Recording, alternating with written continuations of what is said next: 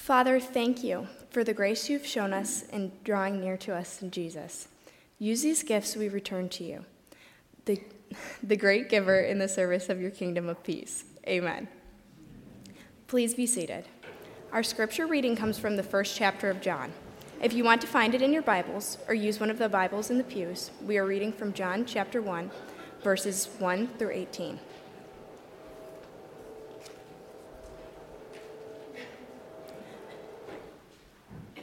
In the beginning was the world, and the world was with God, and the world was God.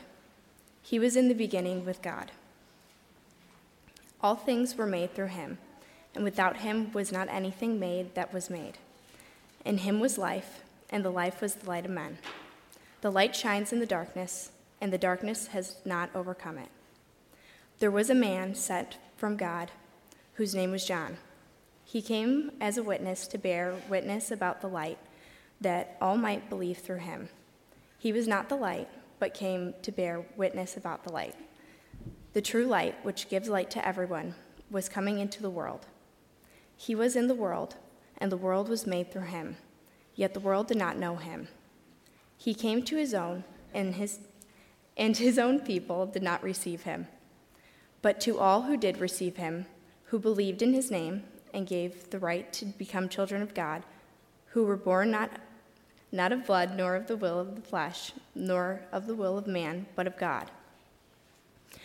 And the Word became flesh and dwelt among us, and we have seen his glory as of the only Son from Father, full of grace and truth. John bore witness about him and cried out, "This was he of whom I said, 'He who comes after me ranks before me, because he was before me.' For from his fullness we have all received grace upon grace. For the law was given through Moses. Grace and truth came through Jesus Christ. No one has ever seen God, the only God who is at the Father's side. He has made him known." This is the word of the Lord.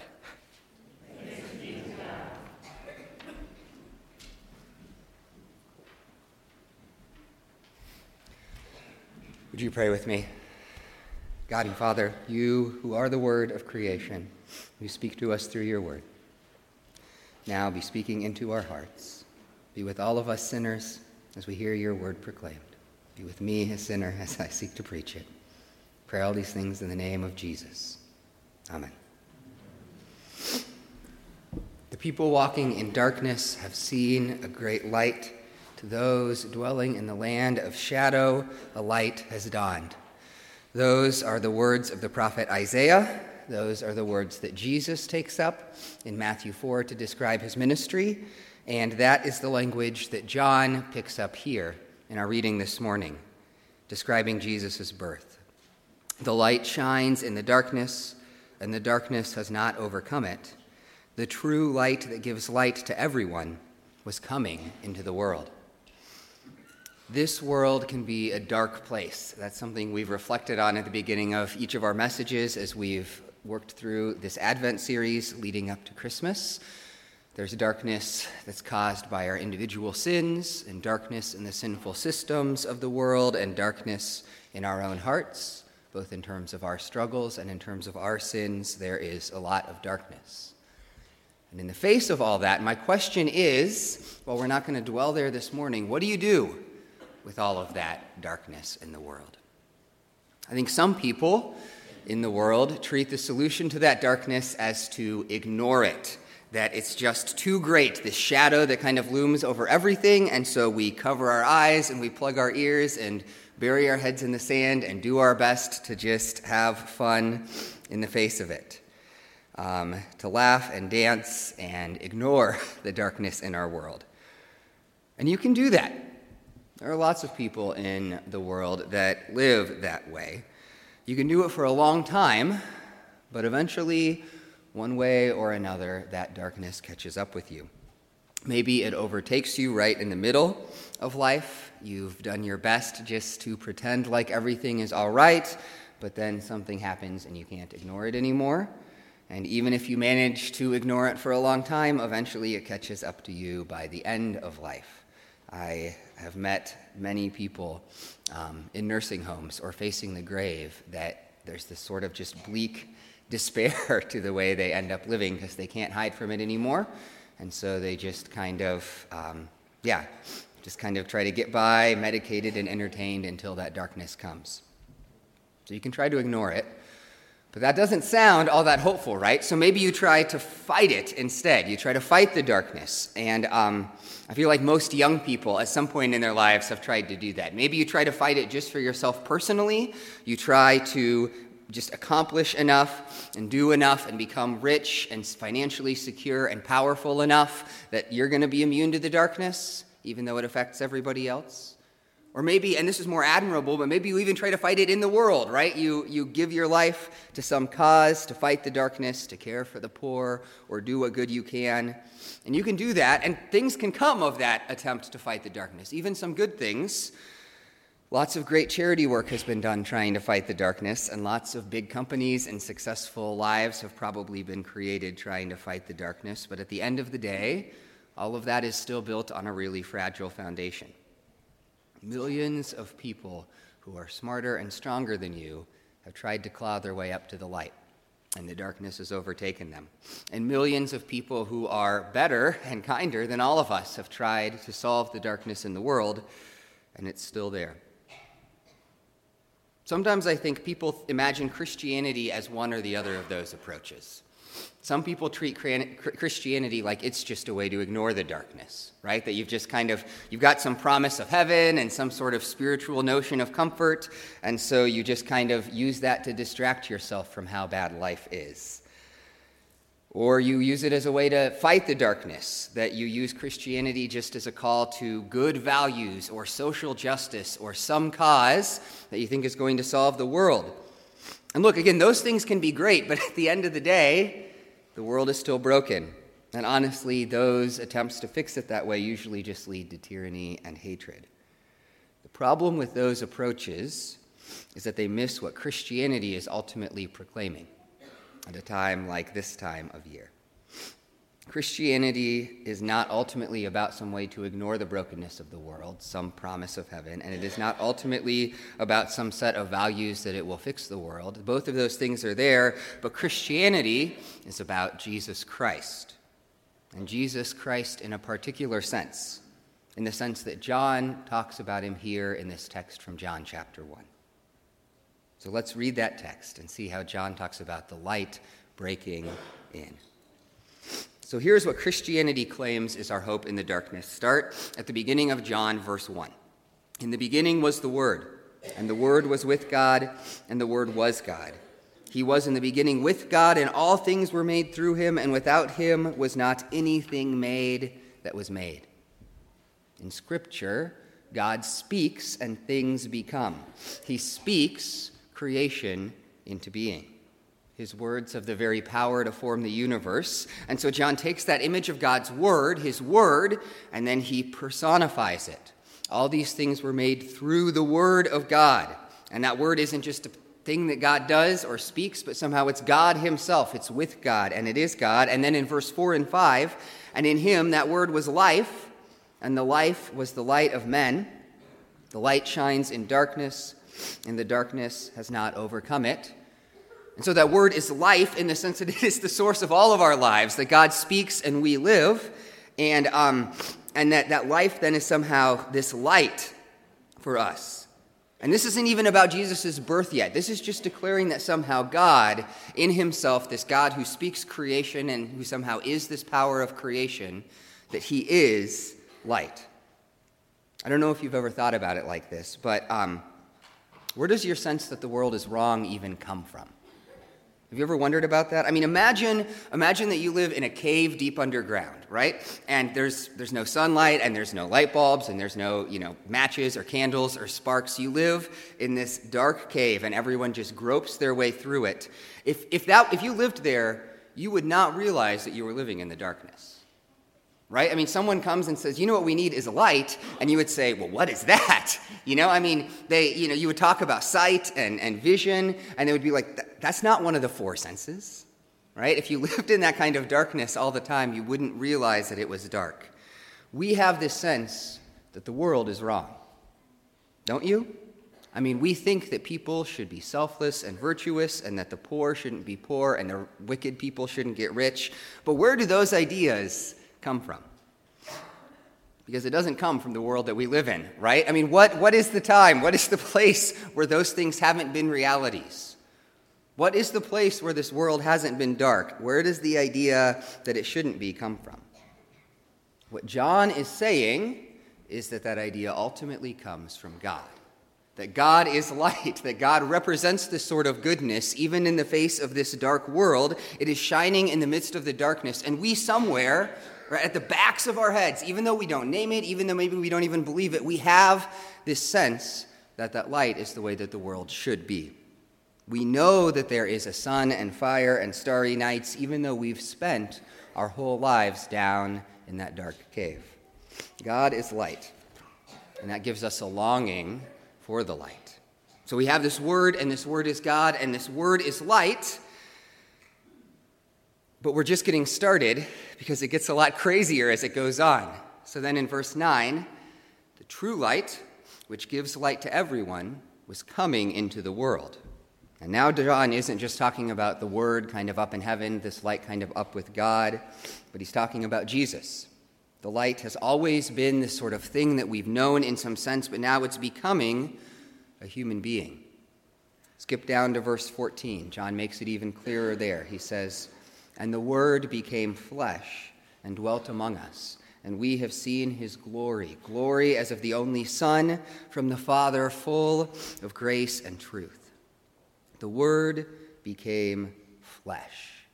Just crazy. It's saying that power, that voice, that word of God that spoke creation and that is with God and is God became a human being. And we need to talk about that too. I think we hear that and we have this notion that what it's saying is that the word just kind of appeared like a human being sometimes. Like, I don't know, that there's God and then he put on this man suit, or he scooped out a human's brain, and the body's like this robot, and he's in there kind of driving it around to talk to people or something. But John's not just saying that. He doesn't just say the word looks like flesh or something, but the word became flesh. Christians sometimes say that you have a soul and a body, which is true. But then somehow they end up with this mistaken idea that you are your soul and the body is just kind of an accident that you're going to get rid of. And that's not actually what the Bible teaches. It says that we are a soul and a body. And it's true when we die that our soul somehow continues without our body and is at rest with the Lord, but that ultimately, right, what we believe is the resurrection of the body and that the soul and the body are joined again. That's how it's supposed to be for us. And when it says that Jesus became flesh, it's saying that he is like that, except he's also God. God doesn't just kind of dress up and appear like a human being, but God actually has a human body and a human mind, human feelings, human emotions. He has the pains and the stomach ache and the tired eyes that all of us get after a hard day's work. That the word that spoke creation became a creature. And the reason that matters is because in Jesus, we aren't just saying that God kind of put on a man suit so that he could tell us about the light. We are saying that the light actually stepped into human history and started working in human history. Let me try to put that like this. I think we often talk as if Christianity is a philosophy about how you should live your life or about what is right and wrong. And Christianity does include a philosophy, but it is not ultimately about that. What Christianity is ultimately about is history. It is about history. It doesn't claim that Jesus was this philosopher that had some good ideas about how we should live. It claims that Jesus was God entering human time and space. And that's why Christianity is challenging. Right? Because, we can each have our own philosophy. You can have yours and I can have mine, and I can say you do you and I'll do me and we're good. But when we're talking about history, we all have some sense that we're talking about something that we have to all share, right? When I this probably is indicative of me, but when I'm like late at night bored and I end up like reading about these weird conspiracies on the internet, right, about people who deny the moon landing or the Holocaust or whatever, what I don't think is like, oh, well, that's an interesting history. I mean, it's not my history, but, you can do your history and I'll do mine, right? What I think is, no, that's wrong. So that's why it's challenging, but it's also why Christianity is so hopeful. Because it isn't claiming that there is just another philosophy that we can find, another idea about light in this dark world, right? Because there are a million different people with a million different philosophies, and none of them have fixed the world. It is saying that the light has actually come into the darkness. It has entered history, and because of that, everything is changing. But what? What is it then that changes? If God has come into history, what does that mean? Well, I think John says three things in this text. First, he says that because the light has come into history, we can have a new birth. A new birth. If you look at verse 12, but to all who did receive him, who believed in his name, he gave the right to become children of God, who were born not of blood, nor of the will of the flesh, nor of the will of man, but of God. So by believing in Jesus, human beings are given this ability to become God's children. And notice, this isn't just saying that we are God's children, right? People talk as if, everybody is a child of God, every person. And there is one sense in which that's true. Everybody is created in God's image, and, he made everyone, and so everyone has dignity and value, and we should treat them with respect because of that. But that's not what John is talking about here. That's clear from verse 13. We aren't talking about someone who is born of blood, which means physically born, nor are we even just talking about someone who is born in the sense of they made some decision. He isn't just saying that we, some of us can decide to act like God's children. That what he is saying is that we are actually born of God. When Christianity talks about being born again, which is a label that lots of people throw around. But this, and then in John chapter 3, another discussion, are where that language comes from. And that language is meant to describe this supernatural thing that God is doing in history and in each of our histories when we come and meet with Jesus. He isn't just saying that we're the same old human beings that, decide to kind of think a few things differently or do a few things differently. He's saying that as we come to know Jesus, we are actually changed. That somehow we gain this new birth, this new heritage. In Jesus, we receive a new way of being a human being. Because this world is full of darkness, there is a sense in which, left to ourselves, we are all children of that darkness. That is our heritage, and it's what defines us. I mean, when I just think about my family, right, my biological family, there are lots of beautiful things about that, but there are also some dark things, right? Some sins and struggles that I know are there and that I'm left wondering sometimes, is that what I'm, ultimately destined for? Is that my heritage, those dark pieces of my family? And that struggle writ large is, in a sense, the struggle that all of us have with our humanity. I mean, we kind of in America, where we're really individualistic, I don't know that we dwell there a lot, but on some level, I have to recognize that this human thing is my thing. And there's again, good and beautiful parts of that, but there's also a lot of darkness, right? People with 99.99% of my DNA, right? People who share my blood are responsible for all of the horrible and ugly things that have ever been done in human history. And so we've got to wonder, is that our inheritance? Is that what we're ultimately doomed to repeat? And Christianity's answer is that in Jesus, we are actually born again. But not just for pretend, not just because we're going to pretend like that isn't our heritage, but because he actually comes to create a new family, a new humanity through himself. Now, that doesn't mean that when we trust in that and when we experience that new birth, that doesn't mean that old heritage is, instantly vanished. I'm still going to struggle with it. But it means that I now have a hope and a choice. I have a hope that there is a new thing in history, a new sort of humanity that can define me. And I have a choice when I confront that and my old humanity to live for the new instead of the old. I'm not just doomed to repeat history. None of us are, man. Your sins and your family's sins and humanity's sins, they don't have to be the story of your life. There's a new birth that's available. So there's a new birth.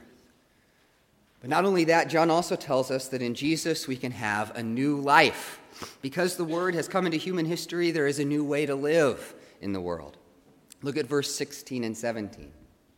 For from his fullness we have all received grace upon grace. For the law was given through Moses. Grace and truth came through Jesus Christ. So from his fullness, that calls back to verse 14 where it describes him as full of God's glory and grace and truth. Jesus contains this fullness of God, and because of that we receive grace. What does that mean? Well, first, John talks about Moses and the law.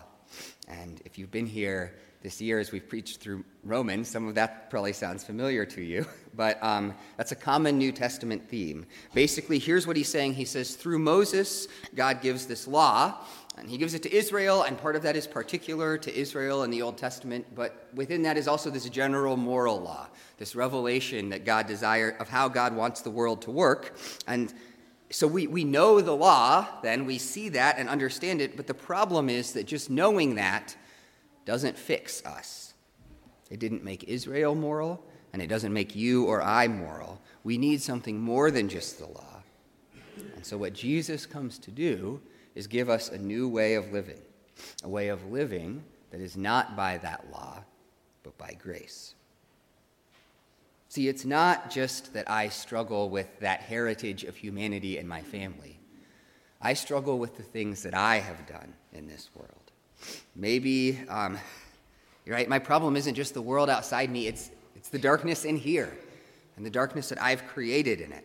And so I need something more than just like a new way to be human. I need God to somehow deal with the darkness that I know that I have done and that I still sometimes do. And Jesus offers that as well. What he offers is a way of living that isn't defined by my darkness any more than it is defined by the darkness out there. It is a way of living that's defined by grace. That God has forgiven me and that he loves me as righteous right now, right where I am, because of the work of Jesus. Here's what I think that comes down to. Here's the problem with living by the law, all right? We have this issue because we need an idea of righteousness that is greater than us if we're ever going to grow, right? I need this sense of righteousness as something that I'm not at. I need this upward call, this thing that I'm aspiring to. If I don't have that, I'm never going to get any better than I already am. Each of us needs that, but the problem is that if you've got righteousness up there and it's a standard that you're not meeting, what does that mean about you, right? It means that you're not righteous. There's this tension that we feel between this idea that we're called to be more than we are and the reality that we aren't there. And so what we tend to do when we face that is one of two things. One is we're just crushed and we give up. That happens to some of us. We pursue that higher standard and we fail and we end up discouraged, and so we say, all right, I'm not going to try anymore. Or two, and I think this one is a little more common, we redefine that standard of righteousness so that we don't feel bad anymore. We see the bar up there and we're like, lower it down so that it's right where I am, and now I feel okay. And that can keep us from being crushed, but the problem with that is that it leaves us in a place where we can't grow, right? Where I'm never going to be any better than I am, where I've redefined righteousness to fit me. Every time I hear someone who is a Christian say something like, well, I'm just a good person, I want to be like, no, you've done that, right? You've lowered the standard. That's not what we're called to do. What true Christianity offers instead is a way out of that dilemma, a way to have a standard of righteousness that is above us and calls us towards it while recognizing that we don't meet it. And the way that it offers that is through grace. So what Christianity says is that you are not judged by your ability to meet that standard. You are judged by the reality that Jesus has already met it. That Jesus has lived that perfect righteous life, and we receive the grace of his righteousness. And so what that does is that sets us free, right? Because we can look and we can pursue that standard. That doesn't mean that we don't seek to chase it. Part of being a child of God means seeking to grow and pursue that. But we can pursue that while having the rest and peace of knowing that our acceptance and our identity don't rest on it. They rest on the righteousness of Jesus. And that is perfect. And that is ours. And that hints at the thing that lies behind both of these truths. That more than just a new birth and a new life, what Jesus offers us is a new relationship with God. It was there in verse 14. And the Word became flesh and dwelt among us, and we have seen his glory. Glory as of the only Son from the Father, full of grace and truth. The Word became flesh, but that doesn't just mean that we have a new birth and a new life. It means that somehow we have access to God. We have seen his glory, Jesus says. Through the Son, we are actually able to be connected to God himself. He spells that out in verse 18 then. No one has ever seen God. The only God who is at the Father's side has made him known. So no one has ever seen God. God in Scripture is exalted and high above us.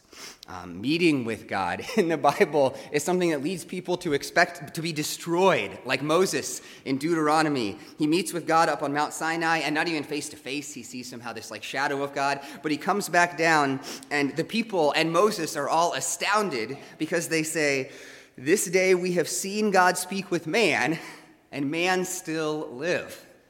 They're flabbergasted by that. And the reason is because in Scripture, like we said, God is light. He's this ultimate source of light in the face of the world's darkness. But parts of us are dark too. And the fear of people in Scripture is that to approach God is like a shadow approaching the sun, that it would be consumed by the perfection and light of that presence.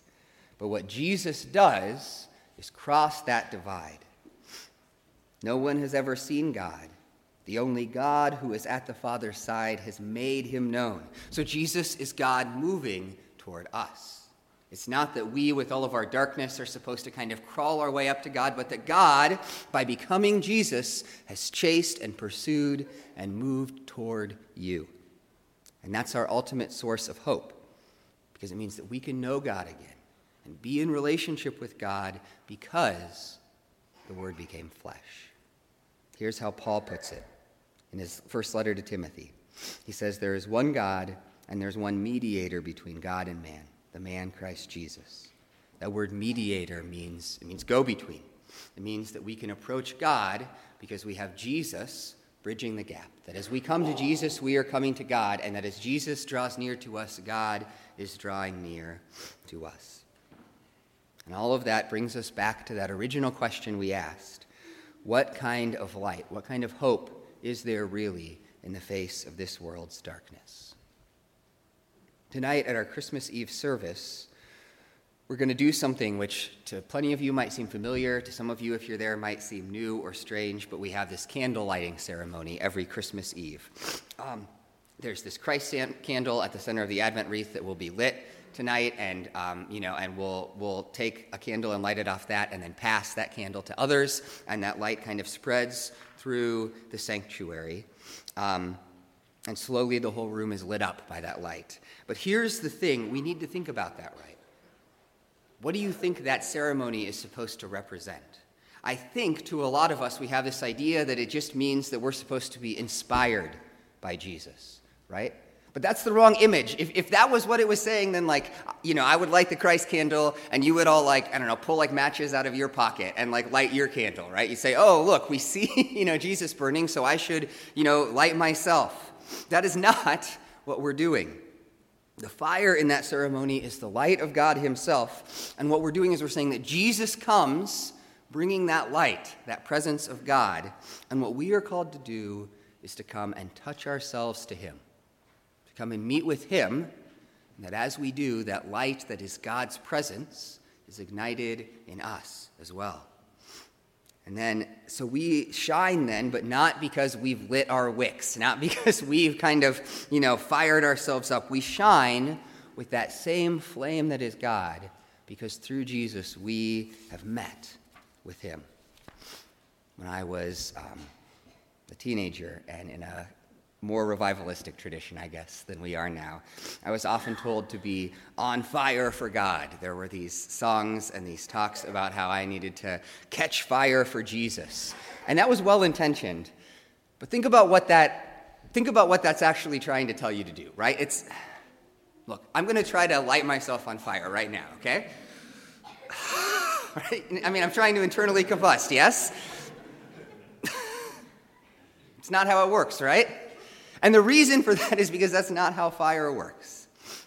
That it's not something that I do to myself. It's something that happens to me when I meet with the flame.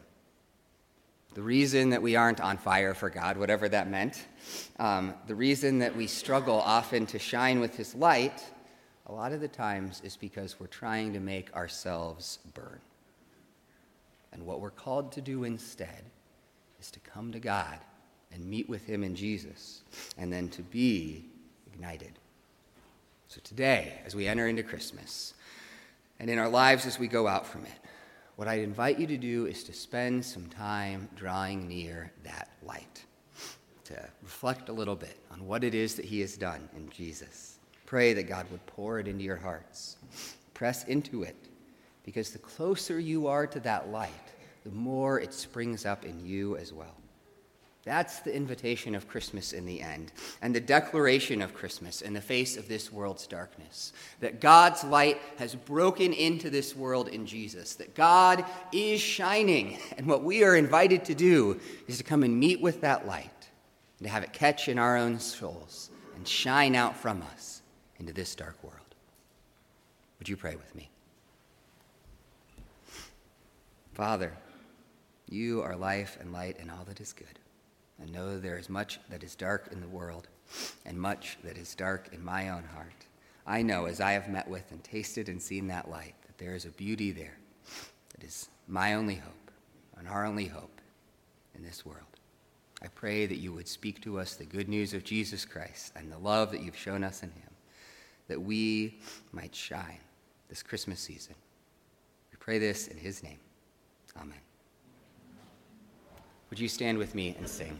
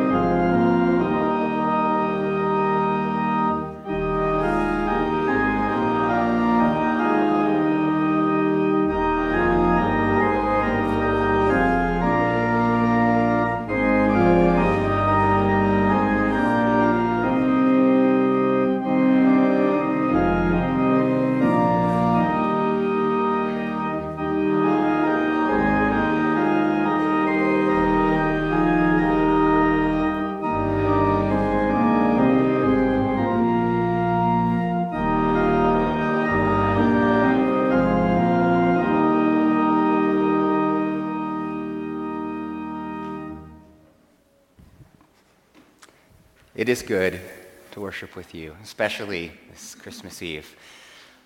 Please join us after the service for a time of fellowship.